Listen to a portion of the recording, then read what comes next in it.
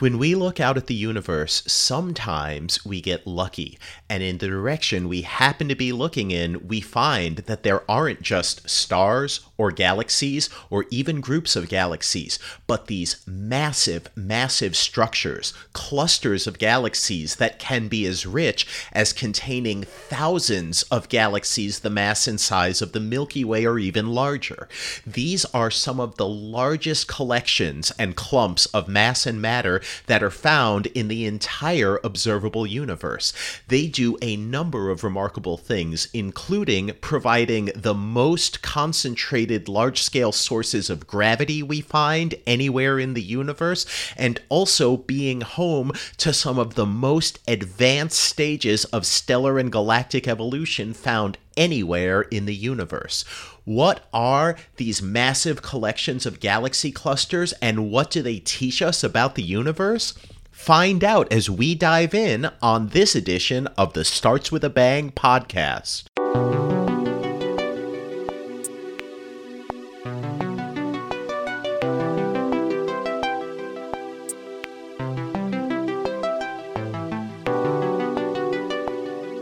Whenever you think about the universe, there are two complementary ways we have of approaching things. First is we can look at things from a theoretical point of view, where we take the laws of physics and whatever set of initial conditions we want to start with, and we can simulate or we can calculate what's going to happen. How will whatever aspect of the universe we're looking at evolve with time?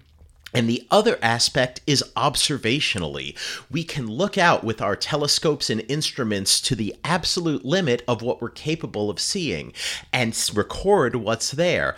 Only by bringing these two aspects together, the theoretical and the observational, can we ever hope to disentangle what's actually happening in our observable universe.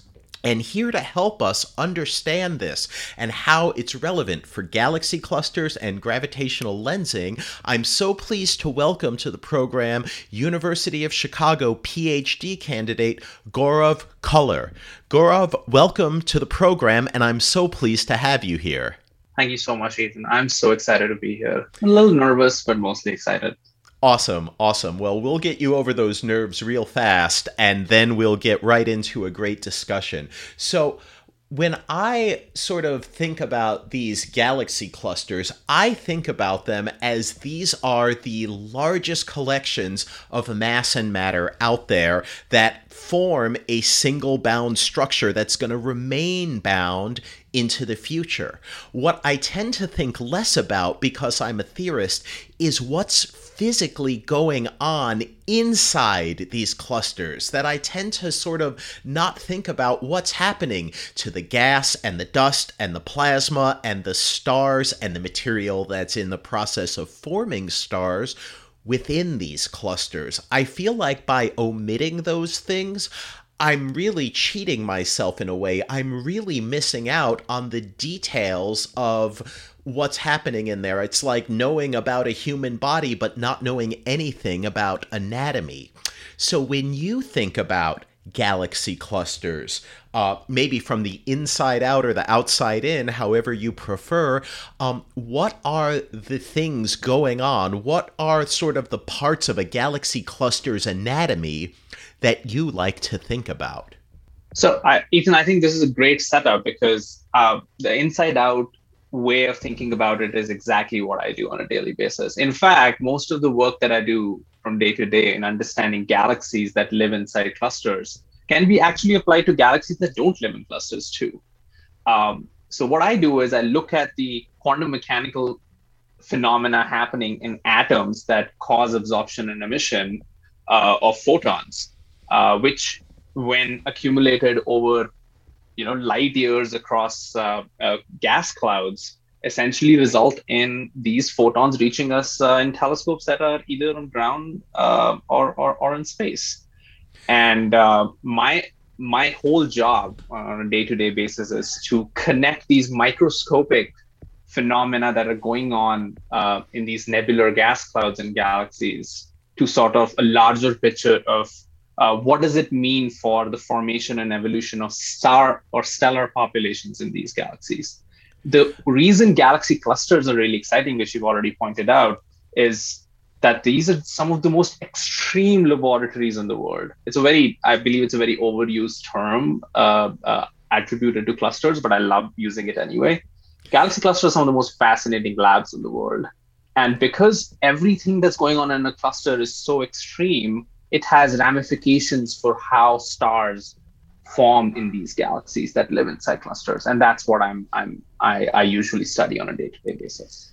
All right. Well, there's a whole lot that's in there because when I think about the non-stars in the universe, I think about, okay, we are basically going to take matter and we're going to reduce it down to its super fundamental components, right? We have these astronomical scales that we're looking at where there are maybe 10 to the 50 something or maybe even 10 to the 60 something particles inside of these galaxy clusters.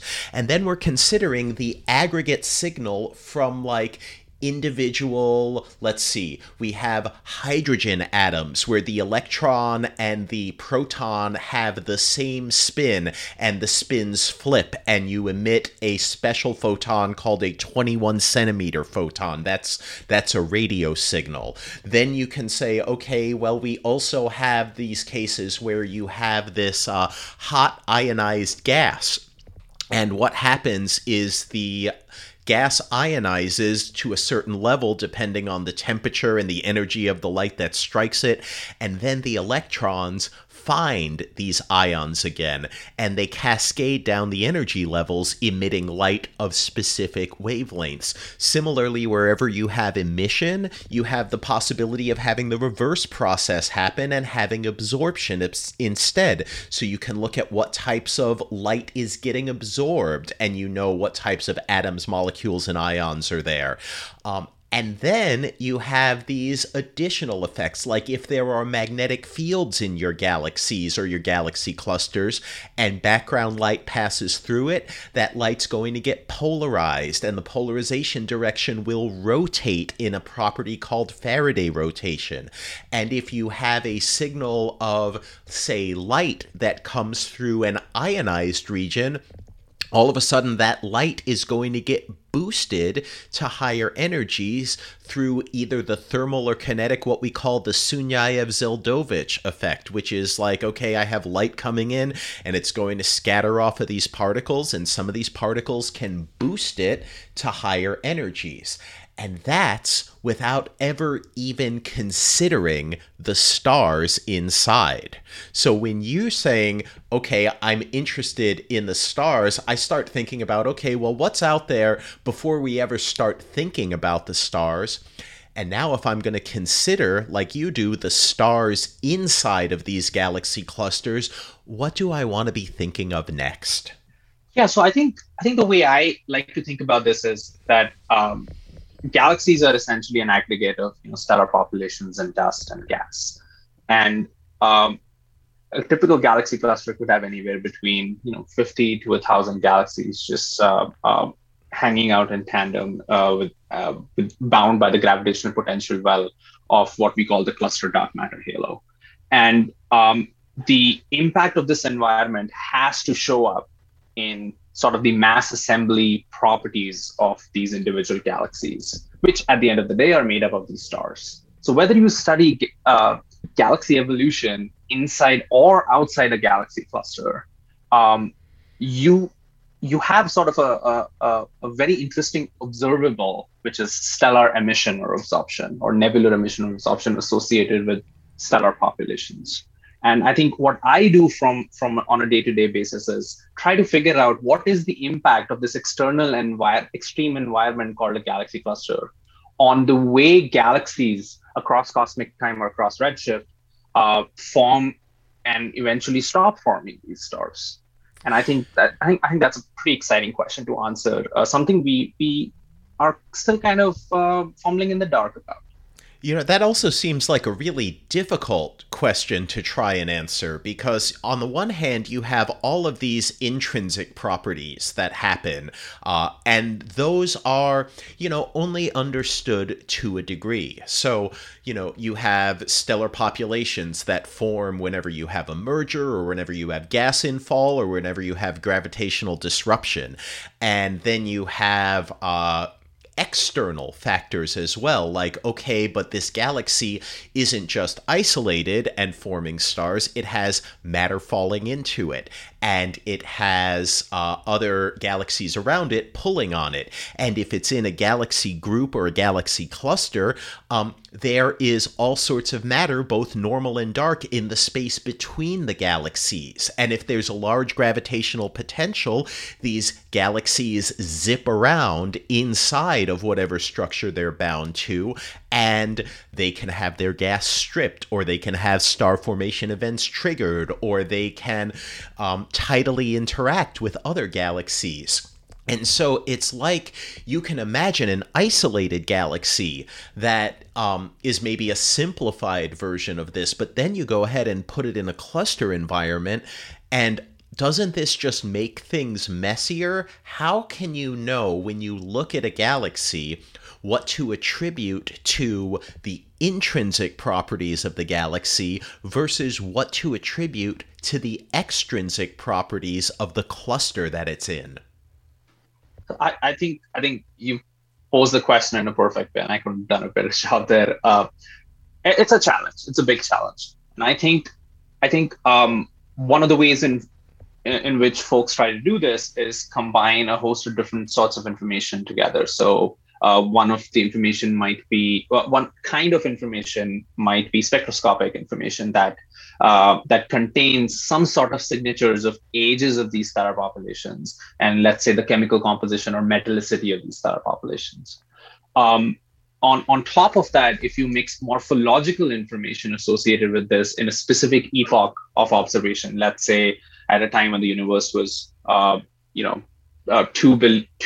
or 3 billion years old only, and you mix both the morphological information of a galaxy with the spectroscopic information, you start to disentangle or break degeneracies between isolated internal galaxy effects and external effects, for example, due to environment. And by no means is this a solved question. And I think one of the ways that at least I am trying to contribute here, is to take a galaxy cluster sample that is selected in a specific way that doesn't bias sort of this attempt to disentangle internal and external galaxy evolution phenomena. All right. Well, let's go to an example of this then. One of the things that I like to think about, you've brought up the word morphology, and for those of you listening who are like, what does this mean, morphology? It just means shape. In general, it means if you were to take a look at your galaxy and say, how would I classify it, right? What's the length of the long axis versus the length of the other axes? Is it a spiral or an elliptical or a ring galaxy or some irregular galaxy? How large is it? You will find that you get sort of an average shape for a galaxy and an average size and an average scale. For elliptical galaxies, you typically expect, okay, if I were to look at a random sample of galaxies, I would expect that these galaxies would be randomly oriented. Like I would see the same number of galaxies that had the long axis pointing vertically as I did pointing horizontally, as I did pointing at any specific in-between angle. So if I said, okay, intrinsically, we can worry about what's a spiral, what's an elliptical, what stage of evolution are these galaxies in, how many are actively forming new stars and in what numbers, versus how many haven't formed stars for maybe even billions of years. This is all something that I like to think if we had every galaxy in the universe was in a totally isolated environment where they're all separated from one another, you could just look at these properties and say, where is the galaxy in space? How far back in time am I looking? And you can make all sorts of general patterns and extract all sorts of general information about, on average, how does the universe evolve? But then, even if you were to just look at this morphology question and you were to put these galaxies in a galaxy cluster, one of the things that happens is if I have a large mass to this galaxy cluster, the mass that's in front of the galaxies that I'm looking at is going to have an effect on the light that travels towards us. It's going to, by virtue of having all of this mass, it's going to distort the space around it. It's going to distort the fabric of space itself. So when the light comes towards us, leaves the galaxies and come towards us, it gets distorted. One of the distortion that happens due to weak gravitational lensing is this shape distortion. You actually get all the galaxies around your mass. It's like if I were to picture a central mass, a single central mass, and I were to draw concentric circles around that mass, it would be like stretching every galaxy out along the direction of the circle and compressing it in the direction perpendicular to those circles. So this seems, on the surface, at least to me, this seems like a really big challenge when you're looking at one of these galaxy clusters and you're looking at the galaxies in it. You have both this intrinsic variation and these external effects that happen. To ask you too big of a question, how do you even begin dealing with a problem like this? Yeah, so I think the way I like to do this is basically age dating these galaxies and sort of combining information from all the optical and infrared flux that I'm getting from galaxies that live in clusters, and age date their stellar populations based on the spectral signatures, essentially. And what this allows me to do is it allows me to not only sort of make a guess about how long this galaxy has lived in the cluster and how likely it has been influenced by, for example, the motion of the galaxy moving through the galaxy cluster and pressure being exerted by the galaxy cluster medium onto the galaxy. It's as if like an object is going through like a fluid medium and the pressure that the medium exerts on it. How much an impact is this thing called? And this thing is called Ram pressure stripping. So how much Ram pressure stripping is likely to influence the chemical and age properties of the galaxy. And I compare that with something I call the star formation history of a galaxy, which is basically a correlation between these star formation rates as a function of time of the galaxy when it's, for example, started forming stars. And all of this information put in together gives us a hint about sort of the archaeological record of this galaxy, both when this galaxy potentially started entering a galaxy cluster and its current situation in the cluster at the epoch of observation. I don't know if I've done a good job answering that question, but I think this is where I usually like to combine velocity, morphology, and age properties of a galaxy to answer some of the questions here. No, and I think that's eminently fair, right? When you have a problem that you want to solve or examine, you want to take all the relevant information that you can out there and combine it to give yourself the best answer, right? Astrophysics in general is full of examples of this where, it's not just the specific thing you look at that's relevant for your work, but it's also taking into account research, observations, and theoretical work done by other people that you can synthesize that all together to give yourself the best picture. So if I were to think about any one individual galaxy within a galaxy cluster, it will have its own history. It will have its own unique star formation history, where it formed stars in bursts at this time and this time and this time, so that when you look at the light from it, you can sort of see these different stellar populations that are all present within it. You will know that okay, right now when I look at it, I can measure the different galaxies within the cluster, and I can get an estimate for how quickly is this galaxy moving through the cluster. I can look at it and see how much neutral gas is still present within it. Is it displaying evidence that this galaxy has lost all of its gas already, meaning that maybe it's been in the cluster a very long time, or if it's been there a short time, it's been there a violent short time? Or is it still full of gas, which perhaps indicates that it hasn't had all this gas stripped out of it yet or locked up into new stellar populations?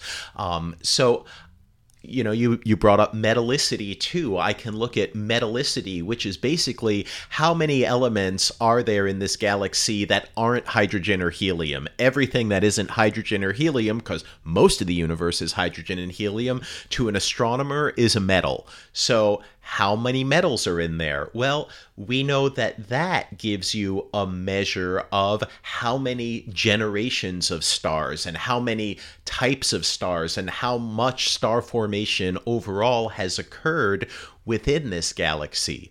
So you take all of these different measurements of each and every galaxy you're looking at, and presumably when you combine that with, the shape that you observe of this galaxy and the multi-wavelength spectral information that you're gaining about these galaxies, presumably if you think you know what you're doing, you can at least on average reconstruct a probable history for the galaxy that you're observing.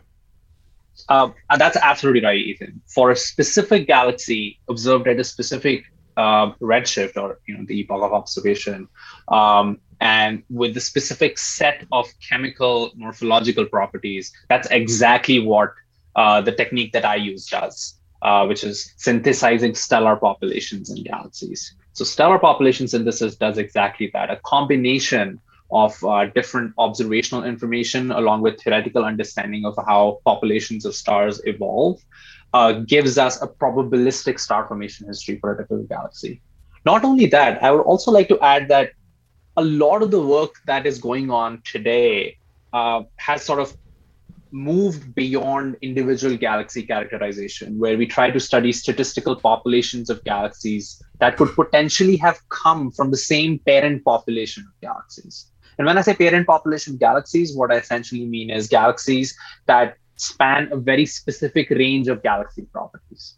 So you essentially look at a statistical sample of galaxies that live in clusters.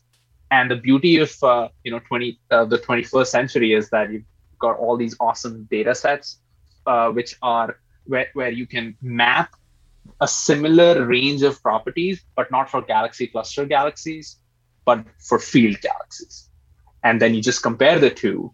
And that comparison often allows you to shed light between environment-specific influences on galaxy evolution and non-environment specific influences. And I think the field is moving more and more in this direction, where both cluster and field observations are absolutely essential to make this comparison and break sort of this degeneracy. I think that's a really, really important point, because one of the things you said really resonated with me, and I've heard it over and over again, particularly from junior people in the field, is that we are not just looking at individual objects and saying, here's what I think this object is doing and why. We are really living in the era of big data in astronomy, where we're not just looking at, one object here and an object there and comparing them. We have so many more objects at our disposal, such large numbers of objects that we're looking at with these massive surveys, things like the Dark Energy Survey and the Gaia Survey and the South Pole Telescope Survey and multi-wavelength stuff. When we consider them, we have like XMM Newton and Chandra in the X rays, and we have infrared surveys, and we have ultraviolet surveys and optical surveys. And basically, we have all of these different sets of observatories that I'll just say are sort of panchromatic and pan wavelength surveys, that we are looking at the universe in all of these different wavelengths in all of these different locations, and in some places we're looking at them in all of these different wavelengths together. So you can start to compare not just like, oh, a few galaxies or an individual galaxy, but you're really talking about anything you want to look at. You have at least hundreds of thousands, and in some cases, millions of objects that you can actually contrast and compare and learn what sort of large-scale statistical differences you're likely to see. One of the big surprises that came to my attention recently is that we used to not know, when did the universe form the majority of its stars? What is the star formation rate today compared to what it's been throughout our cosmic history? And now we know. We know that the universe at its absolute peak of star formation had that occur about 11 billion years ago, that the universe formed progressively more and more and more stars until it was right around maybe a little less than 3 billion years old. And ever since then, it's been forming fewer and fewer and fewer stars. I believe, if I've got my memory correct, that the peak star formation rate back then, back 11 billion years ago or so, it formed about 40 times as many stars back then as it's forming today. So when you look back across cosmic time, you are seeing basically this hotbed of star formation gradually decreasing as we come forward in time to the present day. Absolutely, Ethan. And I think one of the most exciting parts about connecting high redshift galaxies, or galaxies that were potentially formed when the universe was, let's say, 1/10 or 1/5 its current age, is that you're comparing a star forming galaxy to its potential descendant today, that may not be star forming anymore. In fact, most galaxies that end up in galaxy clusters are what we call red and dead. They have been forming stars. They get influenced by the potential well of a galaxy cluster somewhere during their lifetime. And due to both internal and external processes, star formation basically quenches. So actually, galaxy clusters, it turns out, are a great site for finding galaxies that don't form stars, or basically are evolving in a very passive fashion with very, very limited star formation. I think that's really fascinating, because to me, if I want to look for a place where we haven't formed stars in a really long time, my go-to place is going to be globular clusters, right? We have these little, like basically Death Star ball of stars, a few, maybe between 1 and 200 of them in the halo of our own galaxy. And many of these, when we look at them, you make what's called a Hertzsprung-Russell diagram of your stars inside, where you look at the color of the stars and you look at the brightness of the stars, and you plot them out, this color magnitude diagram. And what you'll see for a brand new cluster, a cluster that's just formed stars right now, is you're going to see, well, we have these faint red stars down at one corner of the diagram, and then these bright blue stars up at the other corner of the diagram. And if I draw roughly a diagonal line, that's the diagram when I first form stars.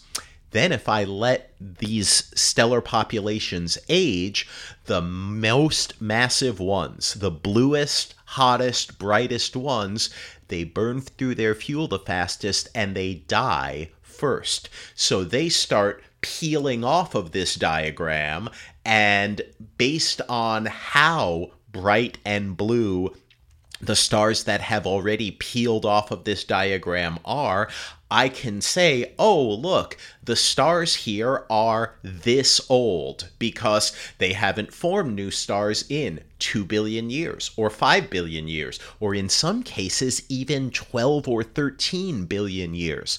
What you're telling me is that when you have a galaxy in a galaxy cluster, star formation basically gets accelerated. You'll have these, opportunities to form new stars copiously, and you will have pressures on the galaxy that start stripping the gas, which is what you need to form new stars, out of the galaxy. So when we look in the centers of these galaxy clusters, it is very common to find these giant elliptical galaxies, these large, massive behemoths that the stars inside are primarily red, that this is a very gas-poor or even gas-free environment. And when you make a diagram of the stars you see, or you infer what that diagram will be from the aggregate light you receive, you can start to say, wow, this galaxy might not have formed any stars at all for somewhere around 9 or 10 billion years, which to me, that we can look at a galaxy millions or even billions of light years away and draw those kinds of conclusions, that's really remarkable. Same, Ethan, exactly. I find myself doing stellar population synthesis for precisely those reasons. You could start with an initial condition of a potential population of stars. You can build your Hertzsprung-Russell diagrams, and you can give these stellar population models sort of an idea of how to evolve. And then you fit these models to observations from clusters. And what you find in these galaxies is that these models don't want any young stars to exist in these galaxies, young blue stars that are the stars that are that's evolve beyond a few million years and die potentially in a supernova. And when you look at these galaxies, which potentially look like elliptical galaxies and clusters, you're, like you said, absolutely perfectly, you're both basically seeing older stellar populations that are just passively evolving. Clusters do give you an opportunity to revitalize or revamp star formation. I think rejuvenation is the correct term for those episodes. But what I will say, though, is the general understanding of cluster populations at the moment is that somewhere around between redshift 1 and 2, star-forming galaxies and clusters transition to a quiescent population, which, for example, led to the clusters that we see today around redshift 0.3. So I'm talking about times when the age of the universe was somewhere between 3 and 6 gigayears, when there were star-forming galaxies in these clusters that, due to a wide range of processes, became quiescent populations all the way to clusters that we see near our own galaxy. So let me ask you about something then, because you brought up a couple of words like quiescent and quench that I think are worth diving into further, not just because I like Q words, but because these are important processes in understanding what's happening, right? So if I say I'm going to let a galaxy fall into a galaxy cluster, and what's going to happen when it does? Well, it'll probably undergo some sort of burst of star formation, and it's going to produce lots of new stars.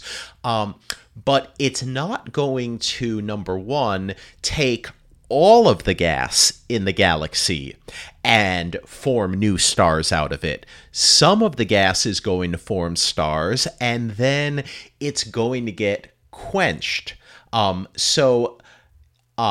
That's something where you're going to sort of have this star formation, and then something's going to happen to stop more stars from forming inside of it. Now, we can't ever watch this happen. Galaxies evolve on too long of a time scale for us to watch it go from a, hey, I'm actively forming stars, to, oh no, my star formation process got quenched and now I'm not forming stars anymore. But with large numbers of galaxies, you can find galaxies where, okay, it is actively forming, and it's looks like it's stopped actively forming, and it looks like it's been a little while since it's actively formed stars. So you can't look at one galaxy and say this is exactly how this galaxy is evolving, but you can find large numbers of similar galaxies in slightly different stages of evolution. And that allows you to say, oh, here's what's happening when a galaxy falls into a cluster, forms stars, and then stops forming stars and gets quenched. So if I were to ask you, hey, what goes on in a galaxy in between, okay, it's about to form stars and now star formation has quenched in it, have we been able to sort of put together a coherent framework for what precisely is happening within a galaxy during this critical time? So I think that's a pretty big picture question, and we have some idea of what could potentially be happening between a galaxy that is forming stars, given the gas in the galaxy. And its sort of quenching component. And the two main questions that we ask when we try to figure this out is, when did quenching happen? Did it happen close to when we observed the galaxy or further back in time? And how fast did it happen? Whether it happened using something we call a slow quenching process or a fast quenching process. For example, when two galaxies that are spatially adjacent merge together, it's possible that the inclusion of new stars in a typical galaxy from this merger can lead to a bigger supply of gases, which increases star formation and changes how we understand this quenching process. On the other hand, if it's a merger, which is something we call a dry merger without any exchange of cold gas that eventually leads to forming stars, then you're looking at sort of a different outcome. And there are all sorts of things going on in a typical galaxy, including, for example, the presence of black holes in AGN, which can lead to a feedback loop of star formation, where gas that wasn't previously existing in a galaxy gets added to the galaxy, or vice versa. Gas that's existing in a galaxy that gets completely ejected due to AGN jets, that can again influence the pace of quenching. And all of these signatures if we study a galaxy in a panchromatic way, a term you beautifully brought up earlier, can basically shed so much light on these specific choices that we have in connecting a galaxy in its star forming phase and its sort of quote unquote quenched phase.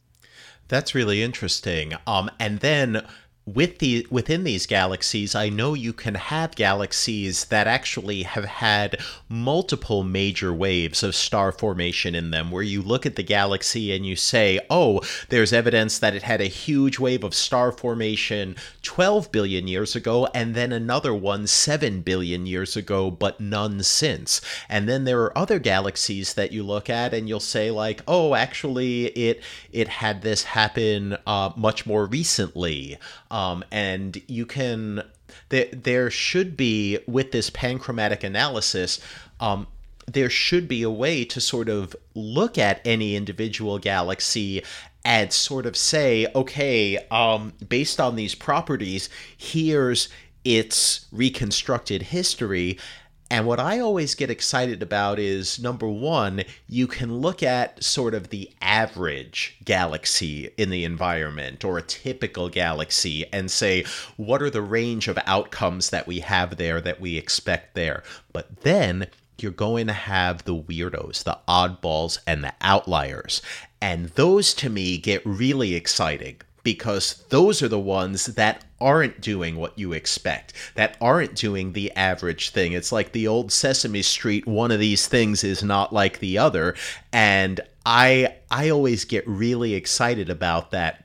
I know you're still a junior person in the field, but you've done an outstanding job at working on precisely some of those things, where you've pulled out, from within these large data sets, you've pulled out, hey, Here's a really interesting thing to look at. What are some of the things we should know about these outlier events and outlier galaxies that we find within galaxy clusters?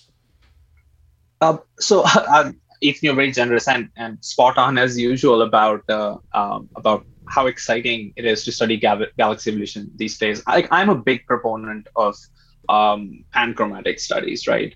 And just to preface sort of answering your question with something that you brought up, which is you study UV observations of galaxies and you're looking at emission coming from neighborhoods of the youngest stars, which shed light on very recent star formation in these galaxies. And then you combine that with infrared and radio observations, which are mostly an emission from the environments of older star populations. And you combine these two, and like you said, you basically have a map of all episodes of star formation in the galaxy, which by day is getting more and more accurate with the development of better statistical models and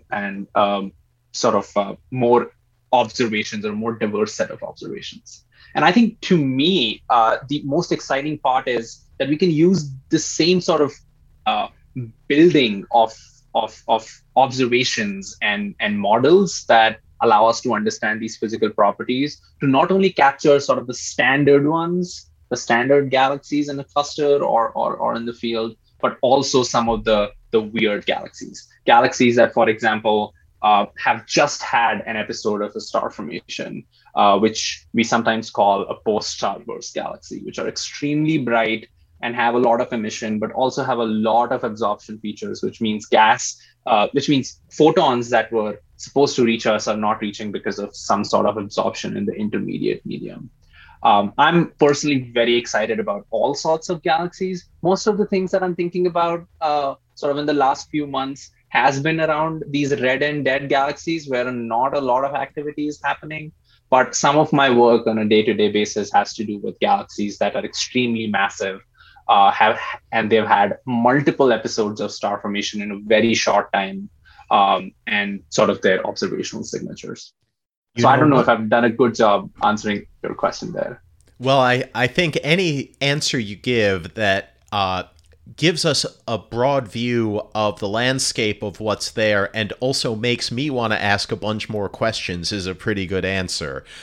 So when I start thinking about what you just talked about the different types of galaxies and stellar populations that are out there, and the different signals we get from panchromatic observatories, it makes me wonder about what I always consider the biggest and most obvious problem in astronomy, which is that whenever we look at the universe, we are going to be biased.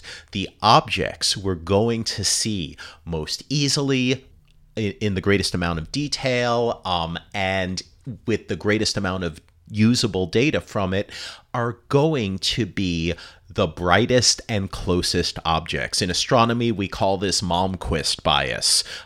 So when you look at the stars in the night sky with your naked eye, a large fraction of these stars that we see are the brightest and bluest stars intrinsically in the galaxy. We see lots of O-class and B-class stars with our naked eye.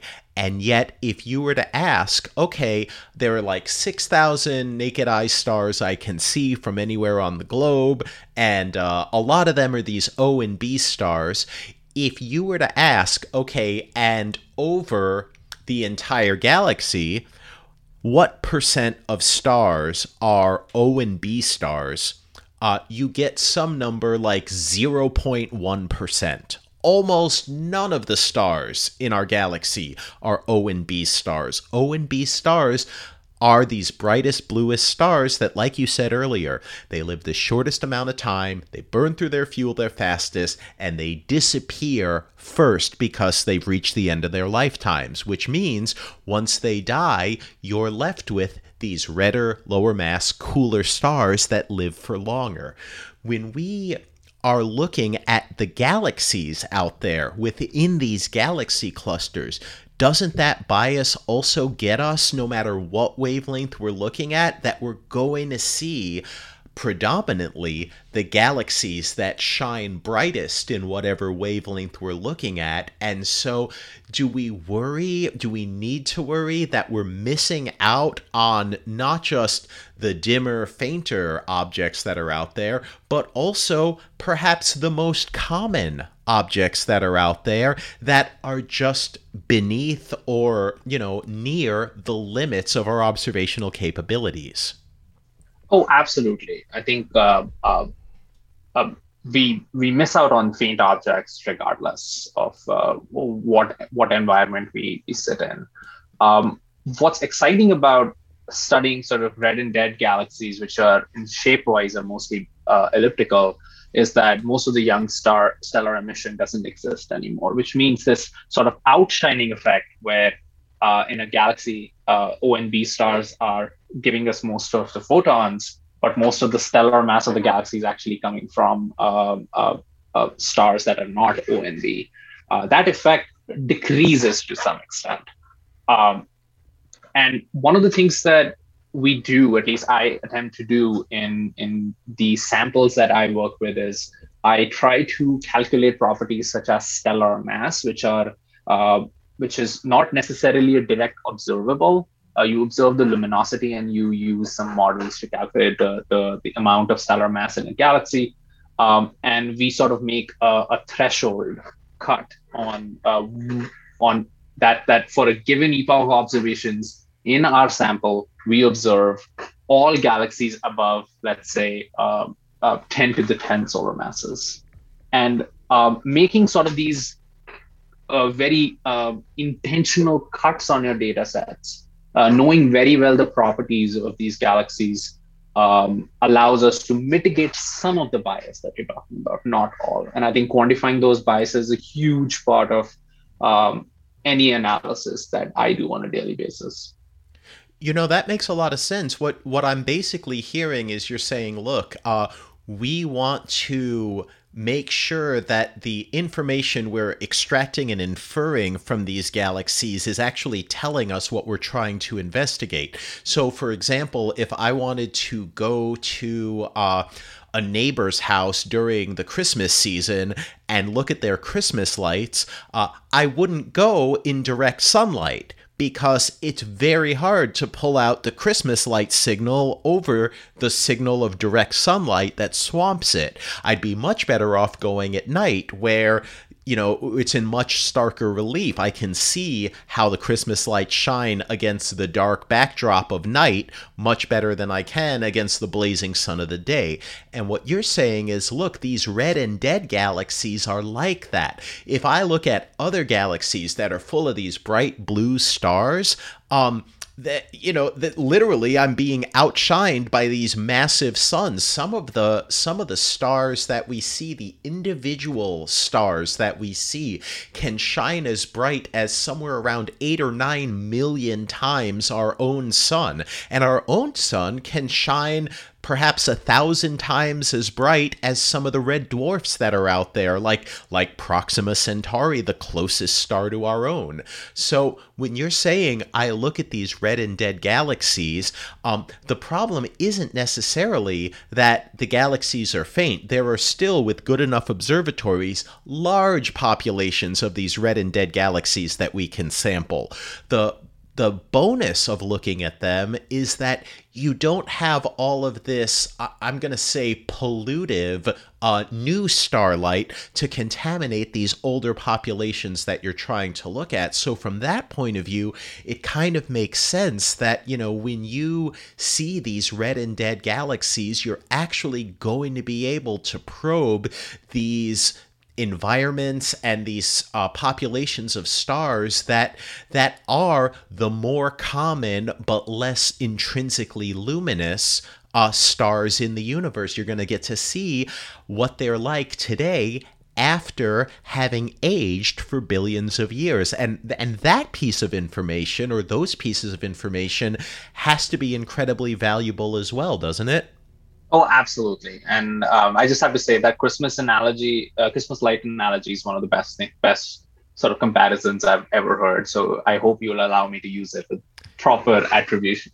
If anyone asks me, I'll just forever tell them, yeah, Gaurav taught me this, and I learned it from him. So it's yours. It's absolutely yours. This is fantastic. So when I think about what's out there in these galaxy clusters, I also notice every galaxy cluster I've ever looked at, all of the galaxies in there are never going to be ellipticals. When I look at these galaxy clusters, I'm still always going to wind up seeing large numbers of spiral galaxies in there as well. I've noticed that if I look close to the center of a cluster, I'm more likely to find ellipticals than anywhere else. But if I look towards the outskirts, ellipticals are still rare and spirals are much more common. In addition, I worry about dark energy and the universe because from a cosmology point of view, I know that, okay, look, the universe expands and the universe cools and the universe gravitates. So these overdense regions, and it's really hard to get more overdense than a galaxy cluster, is going to draw all of the surrounding matter into it, but only to a point. Only as long as gravitation makes it easy for the expansion to slow down and matter to fall in. Once the universe starts accelerating, which is to say once dark energy becomes a dominant component for the expansion of the universe, which happened about half the universe ago, about 7 billion years ago, now we're in this situation where all the matter that I haven't gravitationally, where I haven't won the tug of war between the expansion and gravitation yet, I'll forever lose it. So it seems like at some point, galaxy evolution, or rather cluster evolution, it reached sort of a maximum of like, okay, like things were falling in and things were growing and new matter was coming in. And then over the more recent few billions of years that have happened, I would expect, well, with dark energy, am I getting fewer galaxies that fall into clusters? Are the clusters growing at slower rates? And have they even on large parts stopped growing altogether? It seems like when I worry about this long-term evolution, I have to start thinking about the rest of the universe and what's going on around it.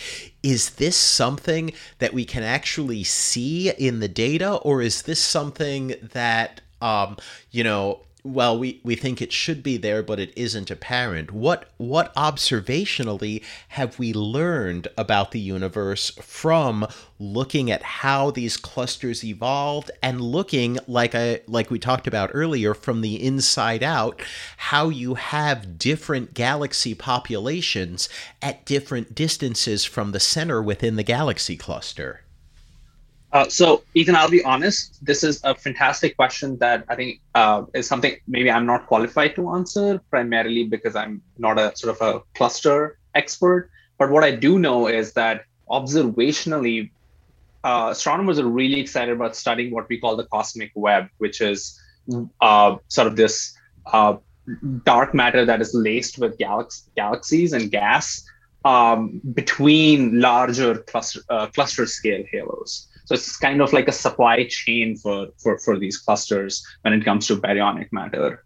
And just by measuring velocities of gas in the cosmic web, one can potentially observe how fast or slow sort of the transfer of matter is happening into these larger potential wells. I will be honest, I'm personally not really familiar with the literature around this work, but I'll be very excited to know more. Well, we all have spots where we can learn more. Certainly, I know I do. So, that's part of why I have people like you on the podcast, because I like what you're able to tell me. When you look at the galaxies, we'll say within a cluster then, because I know that is more your specialty, is there anything you can tell us about the galaxies found close to the center and far away from the center of the cluster, and why, at least to my untrained eye, they appear so different from one another? I think the observation is spot on. There are more elliptical galaxies closer to sort of the center of a cluster, and that has to do with cluster environment. When two galaxies merge together, um, uh, two spiral galaxies merging together, they're more likely to form an elliptical galaxy. It's extremely unlikely for elliptical galaxies to merge and the angular momentum of the system develop in a way where the galaxy becomes a spiral galaxy. So when you're saying that you're observing more spiral galaxies on the outskirts of clusters, these are galaxies that have not yet sort of been absorbed into the potential well of the galaxy cluster. It's probably going to be another billion or a billion and a half years before this spiral galaxy and sort of its outskirts or its spiral arms are influenced by either the gas of the intra-cluster medium or other galaxies via mergers. And when you look at galaxies at the center of clusters, these are galaxies that are more likely to have been residents of these galaxy clusters for anywhere between 1 and 6 billion years. And when you're looking at these specific clusters, you can bet on the fact that these galaxies have gone through a wide range of physical processes in terms of interacting with nearby galaxies in the cluster, as well as the dark matter potential and the intracluster medium gas, which is anywhere between 10 and 1 and 10 million Kelvin in temperature. So, is it fair to say that if I look in a galaxy cluster and I see a gas-rich spiral in the cluster, that it's exceedingly unlikely that that spiral galaxy has been in the cluster for a very long period of time? Is that sort of telling me, oh, this is the new kid in town over here because it hasn't had its gas stripped away, it hasn't merged enough times to form an elliptical galaxy, and obviously if it's a gas-rich galaxy, it's not going to be either red or dead. Is that a fair conclusion to draw? I think if you were to ask me, yes, and I'm sure there are exceptions to this specific outcome of galaxy evolution inside a cluster, but on average, you're likely to see redder, deader galaxies, if that's even a thing, that look more like elliptical galaxies near the center of the cluster, if not at the dead center of the cluster. Yeah, absolutely right. Well, that's pretty good stuff.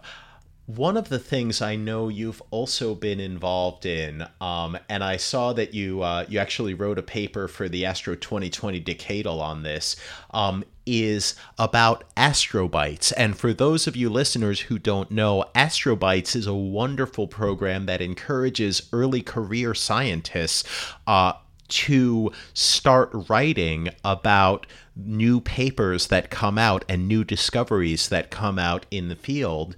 And this is a great way not only for early career people in the field to sort of get experience reading, parsing out, extracting conclusions from, understanding, and communicating the results of other researchers to the general community.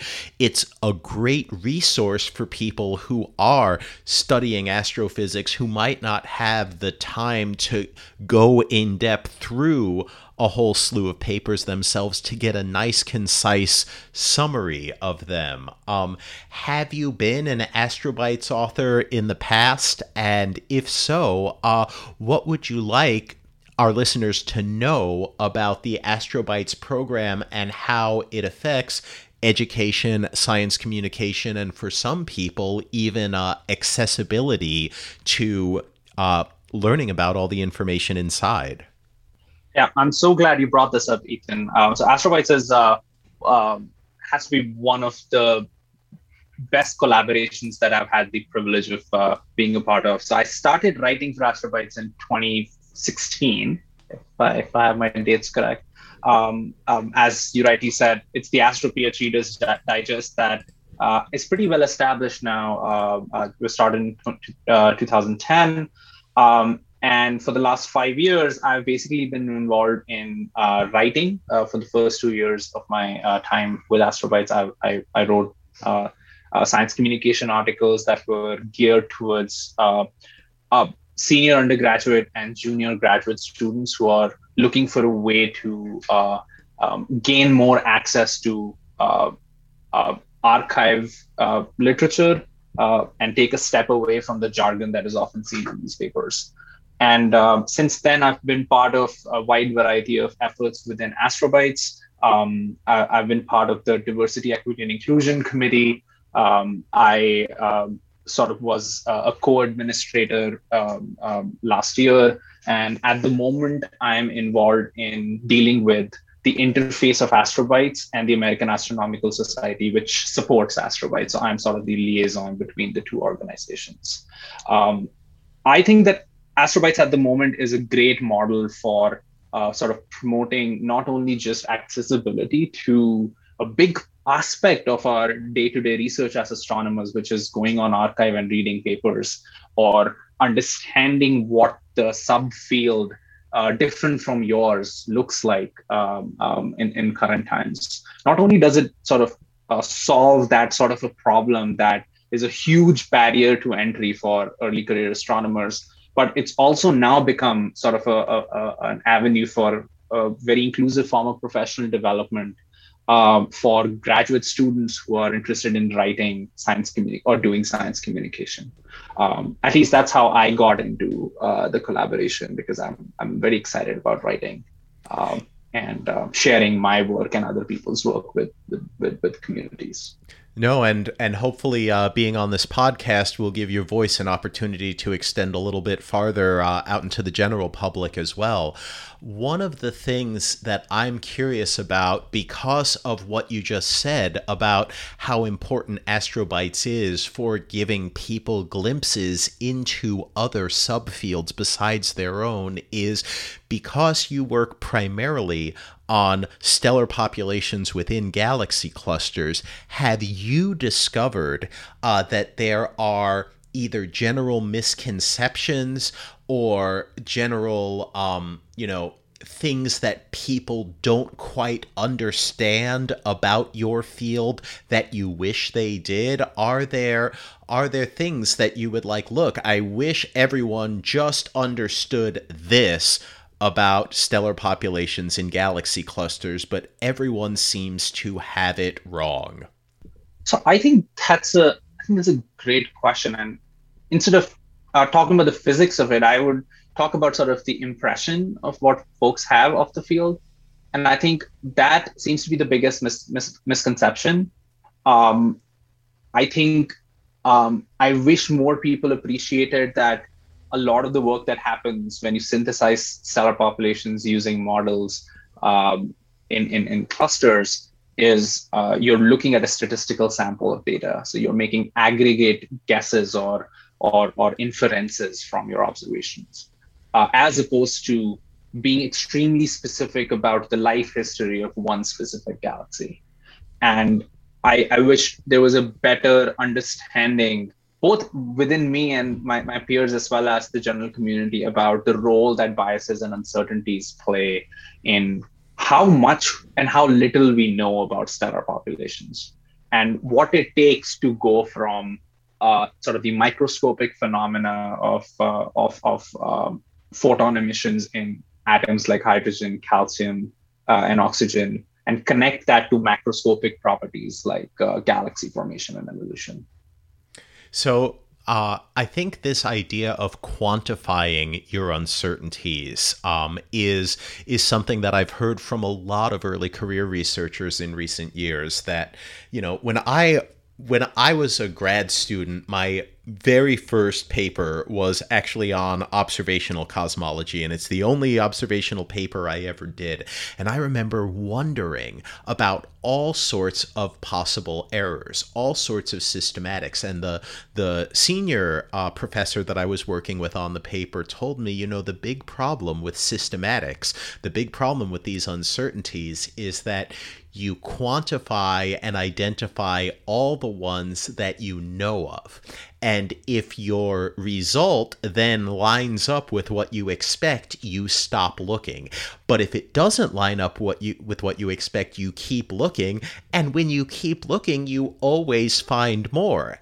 And then if you found a plausible explanation that will bring your results into line with your expectations, you stop looking again. And I'm curious if, in your experience, this is a problem that persists. Absolutely. And I think this resonates so much with me because the last 48 hours in my life have been about trying to answer this exact question for a paper that I'm trying to write at the moment, which is not only quantifying the uncertainty on sort of the known sources of uncertainty, but as well as the unknown sources. And I think that I read papers today that deal with star populations in the most massive quiescent galaxies, so red and dead galaxies that have assembled a significant chunk of their mass. And I see a lot of care in quantifying these uncertainties, whether they're known or unknown. And I think the field is very slowly, in my opinion, moving carefully in a positive direction. And I just want to be part of that journey. And I think I don't think we've got it completely locked down yet, especially because there are so many limitations to not only the data we have so far, but the range of wavelengths that we have the data for, and the model space that has been built to facilitate the analysis that I'm trying to do today. Yeah. That's really interesting. It's interesting to sort of get a broader view of this field. Can I ask you, if you were to sort of imagine, like, okay, we've got this really great data set. It's comprehensive, it's large, it's deep, it's multi-wavelength, it allows us to measure and know all sorts of properties of all types of galaxies within and not within galaxy clusters. If you had such a data set, because I envision that certainly 10 to 20 years from now, that's exactly the type of data set we'll have. What types of questions that we can't answer today would you be able to answer in the future with that type of improved data? That's an incredibly thoughtful question. And I think the role of the environment has to be up there. If we had the perfect data, if we had the perfect models, we would solve the question of to what degree does the environment of a galaxy, especially around a galaxy cluster, impact the star formation histories of these galaxies, given other limitations of what a star formation history even means for a galaxy, what an age even means, what mass even means. So ignoring all that, I think we would be able to lock that down pretty solidly, especially because the advent of the perfect data, for example, would allow us to even hone our existing simulations to an extent where comparisons are actually physically plausible. Well, that's a good thing to look forward to. I mean, when I think about the environment in the galaxy cluster, everything I've learned about it has been a surprise to me, because I had viewed early on a galaxy cluster as, oh, there's a whole bunch of galaxies and they're gravitationally bound together. And that was how I looked at it. And that's foolish, because one of the things that's in there, and we know this from gravitational lensing studies, is most of the dark matter is not in the individual galaxies in a galaxy cluster, but rather in an enormous aggregate halo that includes and goes beyond all of the individual galaxies within the cluster. We know that there is mass and stars in between the galaxies, that there have been studies even recently about the intracluster light coming from the space between the galaxies, and it is substantial. I've seen studies about globular clusters that exist in the space between galaxies. I've seen trails of stars, newly forming stars emerging from these ram pressure stripped galaxies where the trailing gas behind them you can actively see forming stars. So when people start saying, oh, the environment of galaxy clusters doesn't matter, I think it's something you ignore at your own peril. And I'll be honest, I probably can't even accurately conceive of how these might be biasing and affecting the conclusions we're drawing today about galaxies within clusters. Yeah, I think what if I may summarize this, I feel like we're bringing complementary things to the pitch to the table, right? I try to run away from the cosmology of it all, partly because I feel it's a very difficult thing to do, but a lot of folks are really excited about understanding galaxy clusters from the perspective of gravitational lensing. You observe how much lensing is happening because of a cluster, and that basically allows you to build a map of the cluster dark matter halo and its own idiosyncrasies. And I'm very excited to see what folks that do that kind of science, trying to understand dark matter halo profiles, what they're up to in the near future.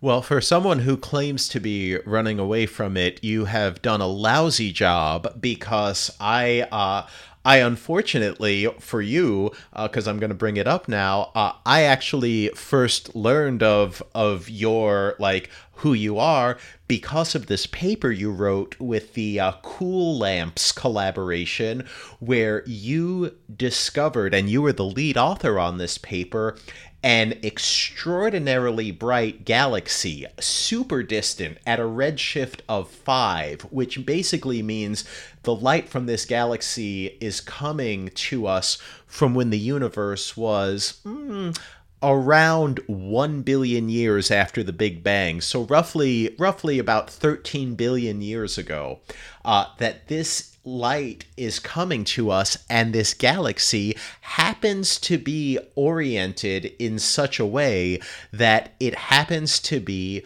behind a massive galaxy cluster.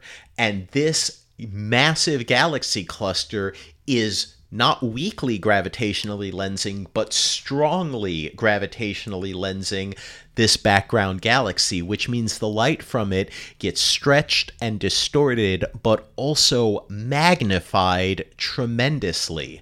And if I interpreted this paper correctly, I think the light we're observing from this object is about 30 times brighter than the light we'd see if this galaxy cluster wasn't there intervening. And so when I think about that discovery and I see your name as the lead author of the paper, I'm like, oh, this guy understands galaxy clusters and cosmology. But maybe I should instead be asking, you were very excited by this discovery. What do you think is so remarkable, other than, everyone likes, oh, well, it's the brightest and most lensed thing at this distance we've ever seen? Like, what is the big picture of this? How does this galaxy tie into what you consider, the important things that go on in the universe and in galaxy clusters? I'm so glad you brought Cool Lamps up because I'm quite excited about this work, and I think if I may give a little bit of context of what this paper came out of, is essentially a collaboration that started at the University of Chicago as part of a new undergraduate course that began in January 2020. And Ethan, the most exciting part about this is the first of its kind in the astronomy department at U Chicago, based on a very well-tested framework of building courses called CURE, which is Course-Based Undergraduate Research Experience. Senior undergraduate students in a university setting come together under the tutelage of an advisor, and they do peer education and collaboration, both from a learning perspective as well as doing real research. And the goal that my advisor and the PI and instructor of the this particular field course class, Mike Ladders, sort of gave me the opportunity to be the teaching assistant for that class. So I played the role of the teaching assistant and co-instructor, and we led a group of 11 undergraduate students at the University of Chicago over a period of 6 to 9 months, where we looked at recent public imaging data. And our goal was to find strong gravitational lenses using visual inspection. So you can imagine 10 undergraduate students looking at approximately 1 million lines of sight of cutouts of images and looking and scoring whether they think visually a picture they're looking at looks like a gravitational lens or not. And mind you, strong gravitational lens or not. And out of that sort of search over many weeks was born the Cool Lamps collaboration, which is, as most things astronomy, very cheekily named Chicago Optically Selected Lenses, located at the margins of public surveys. And our first ever paper was the study that you brought up, which is we were successful in gaining follow-up data across many different wavelengths, so both photometry and spectroscopy, of the brightest galaxy that has been observed in the Redshift 5 universe, which, like you perfectly pointed out, would not have been able to observe if not for the magnification due to strong gravitational lensing of the intermediate cluster. The exciting part about this galaxy is that, just like the cluster galaxies that I study at low redshift, which is not so low, but relative to Redshift 5, the galaxies that I study in clusters are pretty low redshift. I am doing stellar population synthesis in the data that we have for this Cool Lamps galaxy as well. And what we essentially found from the data we have so far is that this is a galaxy that's pretty massive. It's a galaxy that has formed a mass that is within a few times that of the Milky Way as of today. And that is pretty remarkable for a galaxy that only had 1 billion years to form its net amount of stars.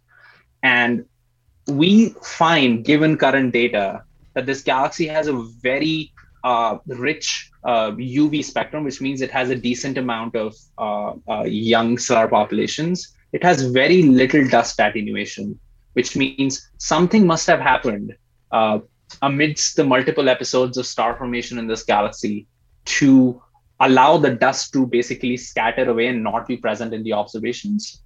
And that basically brings us to, well, what happened in this galaxy? And the way we're trying to answer that question is by requesting follow-up data. So within a year, and this is the most exciting part, in my opinion, for this galaxy, we will actually have radio data, we'll have space-based Hubble data, and this is my favorite part, JWST data in the infrared to study the sort of the rest frame optical emission that's coming from this galaxy. So we'll actually have a very close to complete picture of what's going on in this galaxy. And I'm super duper stoked to actually get my hands on that data.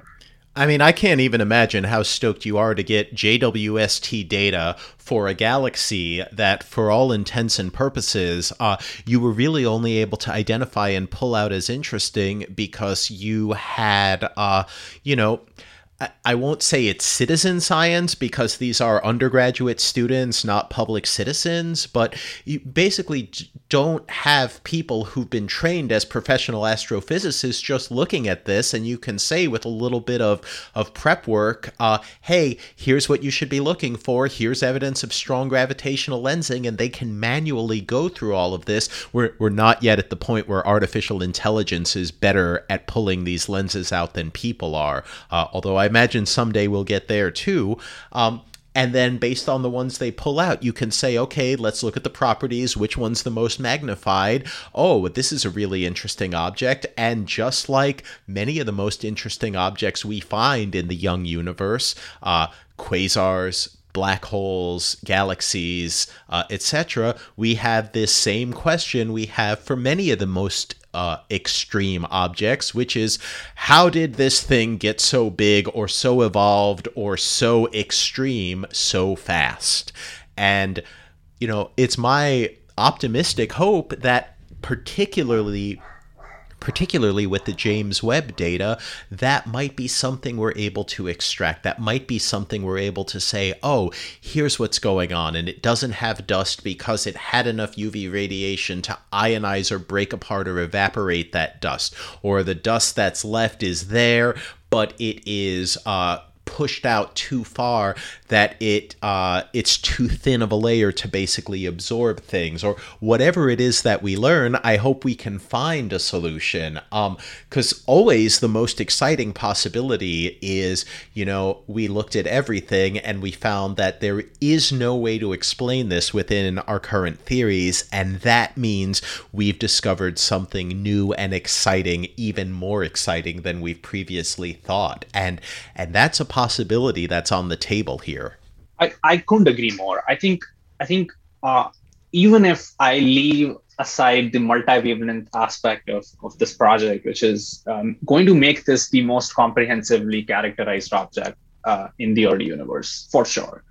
I'm excited about getting sort of combining this spectral information that we're going to be getting with JWST to spatial information. So strong gravitational lensing, its imprint is basically high redshift galaxies getting magnified and smeared into an arc, and what you're essentially seeing is sort of this extended arc providing you with spatial information.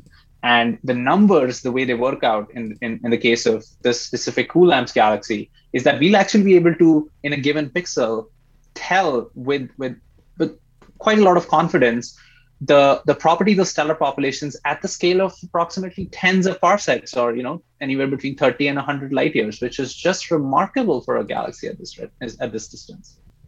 I mean, that really does sound fascinating, and also it makes me want to ask you, when you look ahead to what observatories or what types of new telescopes are there on the horizon, is there anyone that you are super excited about that you think, we have lots of questions about galaxy clusters, their environments, and the stars inside them.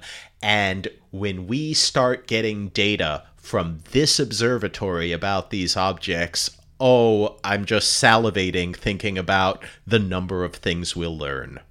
So I love how topical this question is from you, Ethan, especially since we are at the cusp of receiving more information about the Decadal survey. But I'm very excited about the Roman Space Telescope.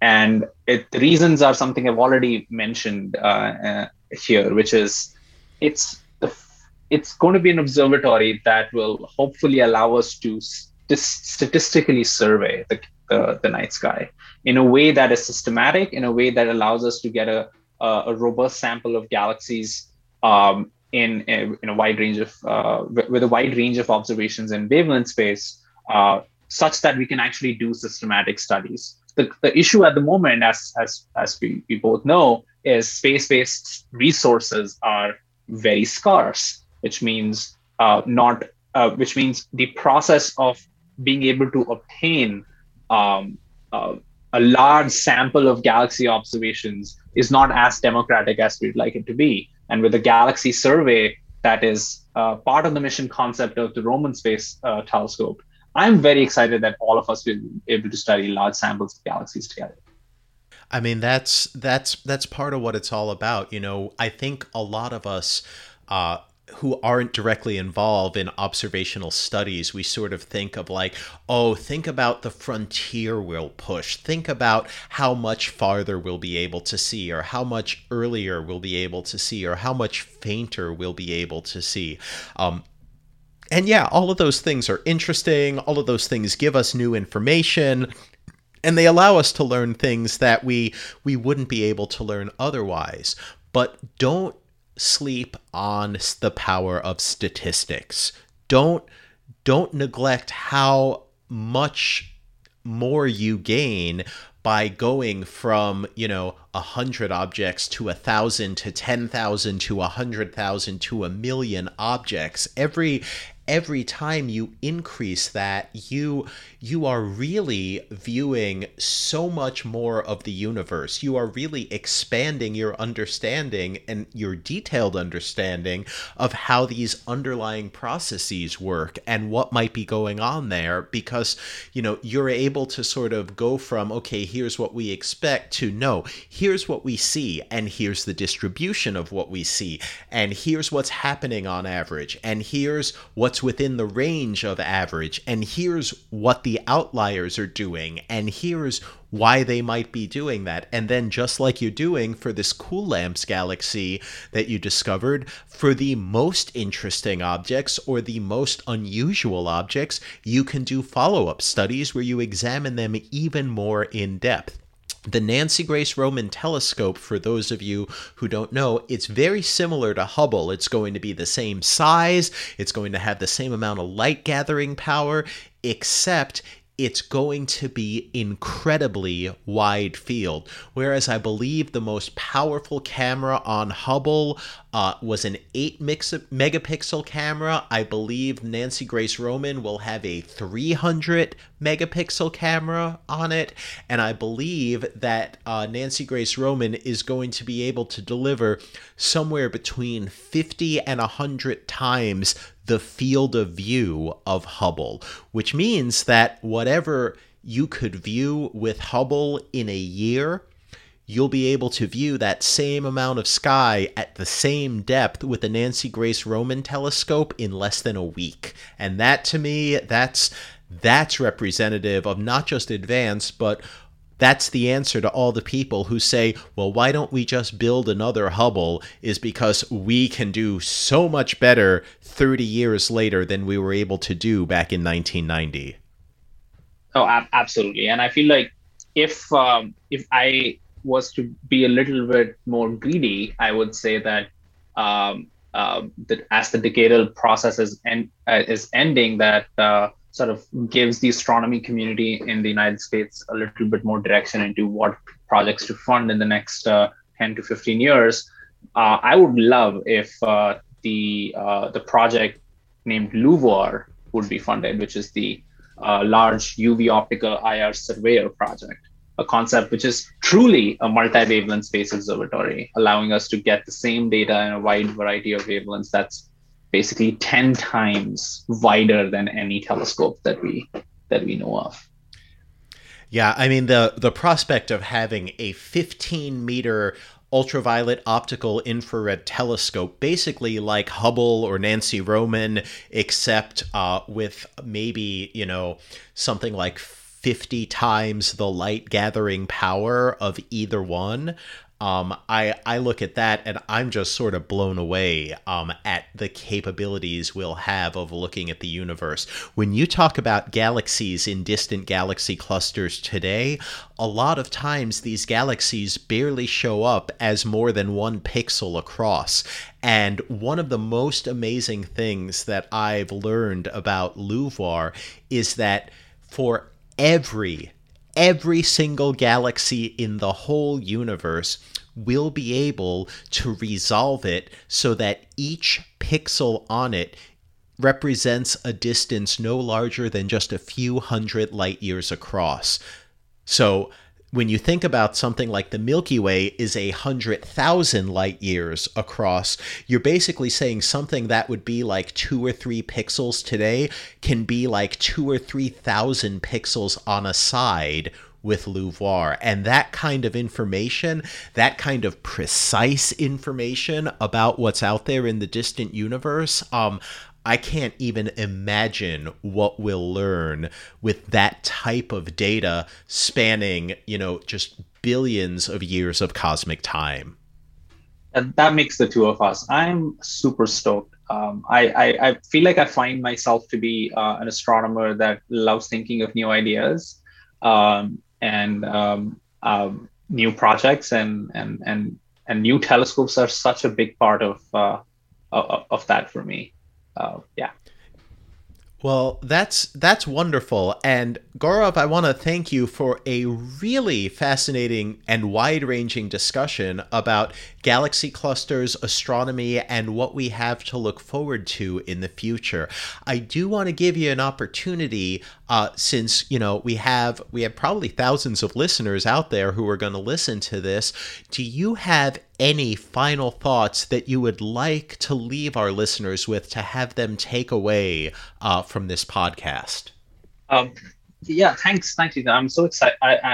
It's been such an honor to be here. And if there was one thought, I think that would be that astronomy is both about looking at exciting individual objects and statistical samples of galaxies.